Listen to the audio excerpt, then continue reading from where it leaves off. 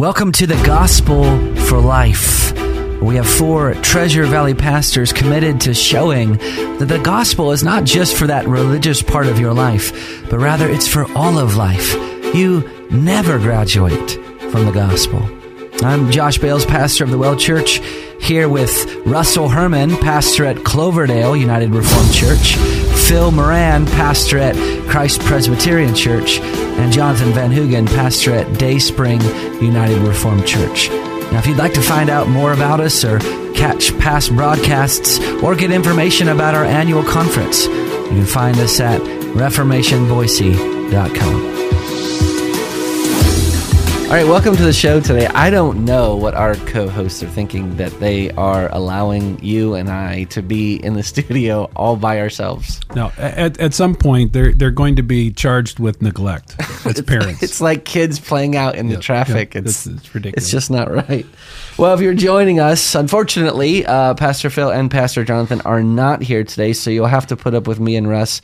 We apologize for anything that we might say ahead of time. I think the more mature members will be back next week. So if you would like to turn off the station now, you can tune in then. So we are going through the Psalms, and we're right in the middle of the Psalms of Ascent. Brother, could you just remind us, why do they call it the Psalms of Ascent? So these were, at least historically, thought of as songs that they would have sang as they made their way to Jerusalem. So Jerusalem is actually up in the hills, and so in order to get to Jerusalem, there were 3 required feast days in the Old Testament in which people had to make a pilgrimage to Jerusalem to participate, if they could, in those ceremonies. And so the people of Israel would be gathering in Jerusalem, and these were psalms that they sang as they made their way up, literally songs of ascent, made their way up to Jerusalem. And so sometimes they've been referred to as pilgrim psalms.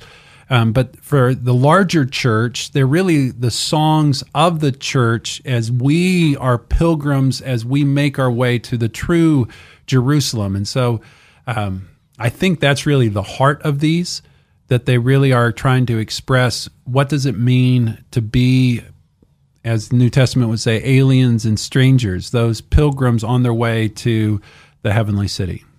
And so this runs from, 120 to 134? 34, okay. Yep. So that's the portion of the Psalms of Ascent in your Bible? And this is kind of why we've slowed down in this section of the Psalms, because if you really do embrace what I just said a moment ago, that these are pilgrim psalms, what that means is they weren't just for people going up to Jerusalem. These are psalms that should then apply to all of life in our pilgrimage. Amen. All right, so we are on Psalm 130 today. It's 8 verses, so I'm going to go ahead and read it. This is what it says. A song of ascents. Out of the depths I cried to you, O Lord. O Lord, hear my voice. Let your ears be attentive to the voice of my pleas for mercy. If you, O Lord, should mark iniquities, O Lord, who could stand? But with you there is forgiveness that you may be feared. I wait for the Lord. My soul waits, and in his word I hope. My soul waits for the Lord more than watchmen for the morning, more than watchmen for the morning. O Israel, hope in the Lord. For with the Lord there is steadfast love, and with him is plentiful redemption, and he will redeem Israel from all his iniquities. I have a question before we kind of start unpacking it. Well, this is a question of unpacking it. In verse 7 and 8, brother, it uses the word Israel twice. So if I'm an American living in the 21st century and I come to this psalm and I might immediately feel disconnected from it because I'm not Israel. Mm-hmm. So how as a Christian am I supposed to relate to parts in the Psalms that address Israel like this? So the long answer to a short question is this. I think this is one of the main misconceptions of God's dealings with his people throughout all time. I've been working through the teaching of the Belgic Confession. I've just come to the section on the church. And the article that I just preached on and dealt with was dealing with that the church has existed from the beginning of time. We tend to think of the church beginning at certain places. But began like in the Acts chapter 2. Acts chapter 2. Some would say, well, no, the church began in 1517 with Martin Luther or whatever. People have different dates. But the church has existed from the beginning of time. And so what that means is that in the Old Testament, God had a church, had a people that he had called to himself that were set apart unto him. And that was the nation of Israel. Yeah. The word in both the Septuagint and the New Testament is ecclesia. Yeah. Called out. And so when it's not exactly the same thing as far as Israel was a nation, the church today is not a nation. But as far as the spiritual Israel was the church. Yeah. So in this case, when you're dealing with spiritual Israel, what you can say is, "O church, hope in the Lord. Yeah. For with the Lord there is steadfast love, and he will redeem the church from all." It's really just his people. Yeah. So however you want to say it. When I'm reading this and it says, "Oh, Israel, hope in the Lord," or when it says, "He will redeem Israel," then I can immediately apply it to correct. myself and to the church. And I don't think you're doing anything crazy because that's how the New Testament talks about it. And I'm going to forget the passage off the top of my head. Well, I'll help you. One passage is in Romans 9 where Paul says, "Not all Israel is Israel." And so he immediately makes a distinction between kind of merely ethnic Israel and spiritual Israel, as you've been saying. Yeah, I'm thinking of the passage that talks about Israel, the church of God. It's at the end of Galatians, right? Galatians 6. Yeah, I thought so too, but then I didn't see it. Well, that's why you got to mark up your Bible. I know. See, my Bible, if you were like me, Yes. Well, my Bible was all marked in. That's a mark of holiness for okay, us. so turn to Galatians and find it for me then. All right, well, Youngster. now, What we're saying is we're not trying to import this into Scripture. This is what Scripture is saying. Galatians 6:16, as for all who walk by this rule, peace and mercy be upon them and upon the Israel of God. And which is referring, Paul is writing to the church. Yeah, and it would be crazy to think that he's thinking about ethnic Israel there because he spent the whole book arguing against making divisions along those lines. That's correct. Okay, sorry, that was a little bit of a diversion, but I actually think that's important because as Christians sit down to read the Psalms and they're like, well, this isn't even written to me, then they're going to miss all these precious truths, right? Mm-hmm. All right, so Psalm 130. Martin Luther would call this a Psalm of Paul.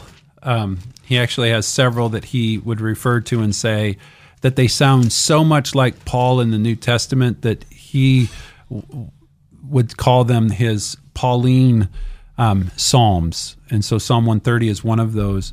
But it's just a wonderful psalm where the psalmist is coming here and says, "Out of the depths I cry to you, O Lord.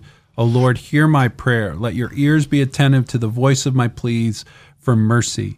The idea is, and the next verse confirms this, that this is someone that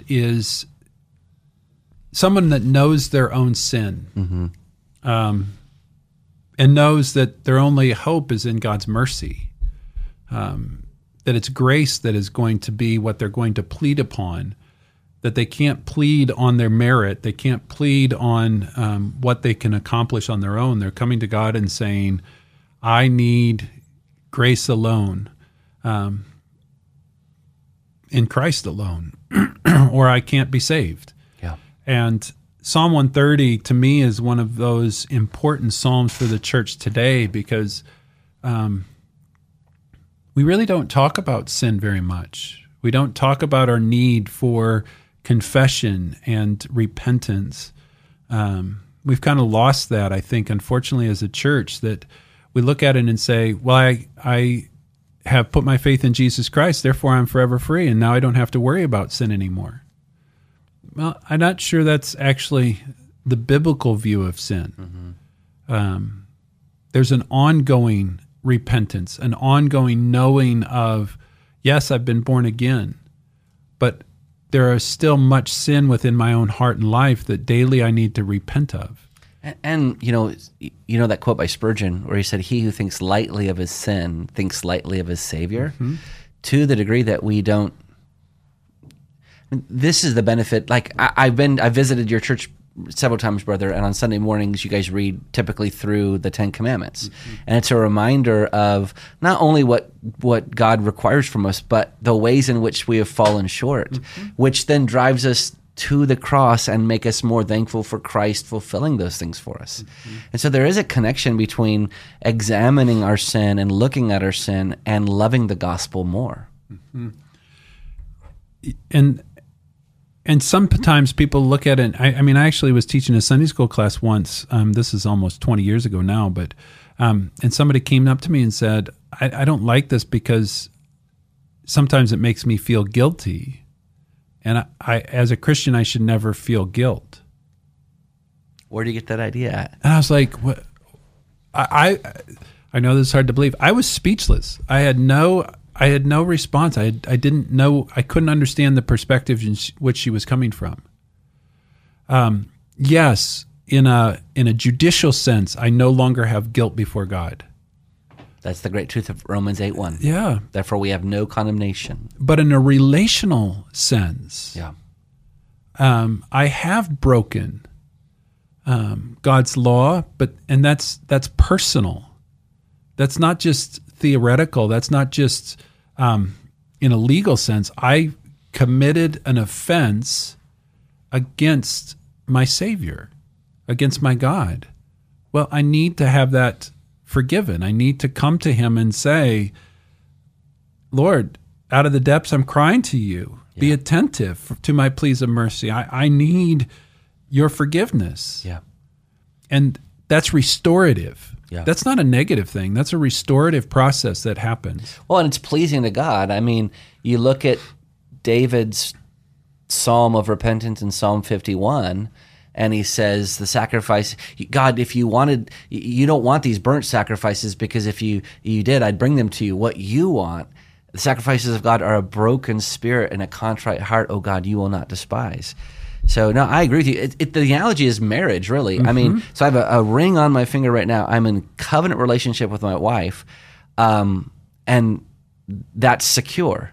But that doesn't mean that when I sin against her, that I don't need to ask for her forgiveness. That's right. That would be a very poor marriage. And the sense of the psalm is that we're not just hoping in, I don't know if God's going to grant that or not. It's an expectant waiting. Verses 5 and 6. I wait for the Lord, my soul waits, and in His word I hope. And really the sense is I can be sure that this is true because His word is sure. My soul, and they inserted the word waits, but it's my soul for the Lord. The waits isn't in the original text. More than watchmen for the morning, more than watchmen for the morning. And the sense is what always happens every morning? Sun always comes up. The sun always comes up. The dawn always comes. And God is always true to His word. Yeah. God is always true to Himself and His promises. And so just as we can be expectant for the dawn and know that it will come, we can be sure of God's forgiveness and His willingness to answer the prayer for forgiveness, because that is also sure. Yeah, because it's in Jesus Christ. That's correct. When we go to God and ask for His forgiveness, He doesn't forgive us just because we ask Him. He forgives us because He has nailed those sins to the cross, and we receive a fresh application of that gospel truth. Well, you've been listening to the Gospel for Life. We hope that you are being edified by these Psalms. Go to them. Psalms of Ascent, Psalm 120 through 134. We believe that you'll be blessed by reading them. Talk to you next time.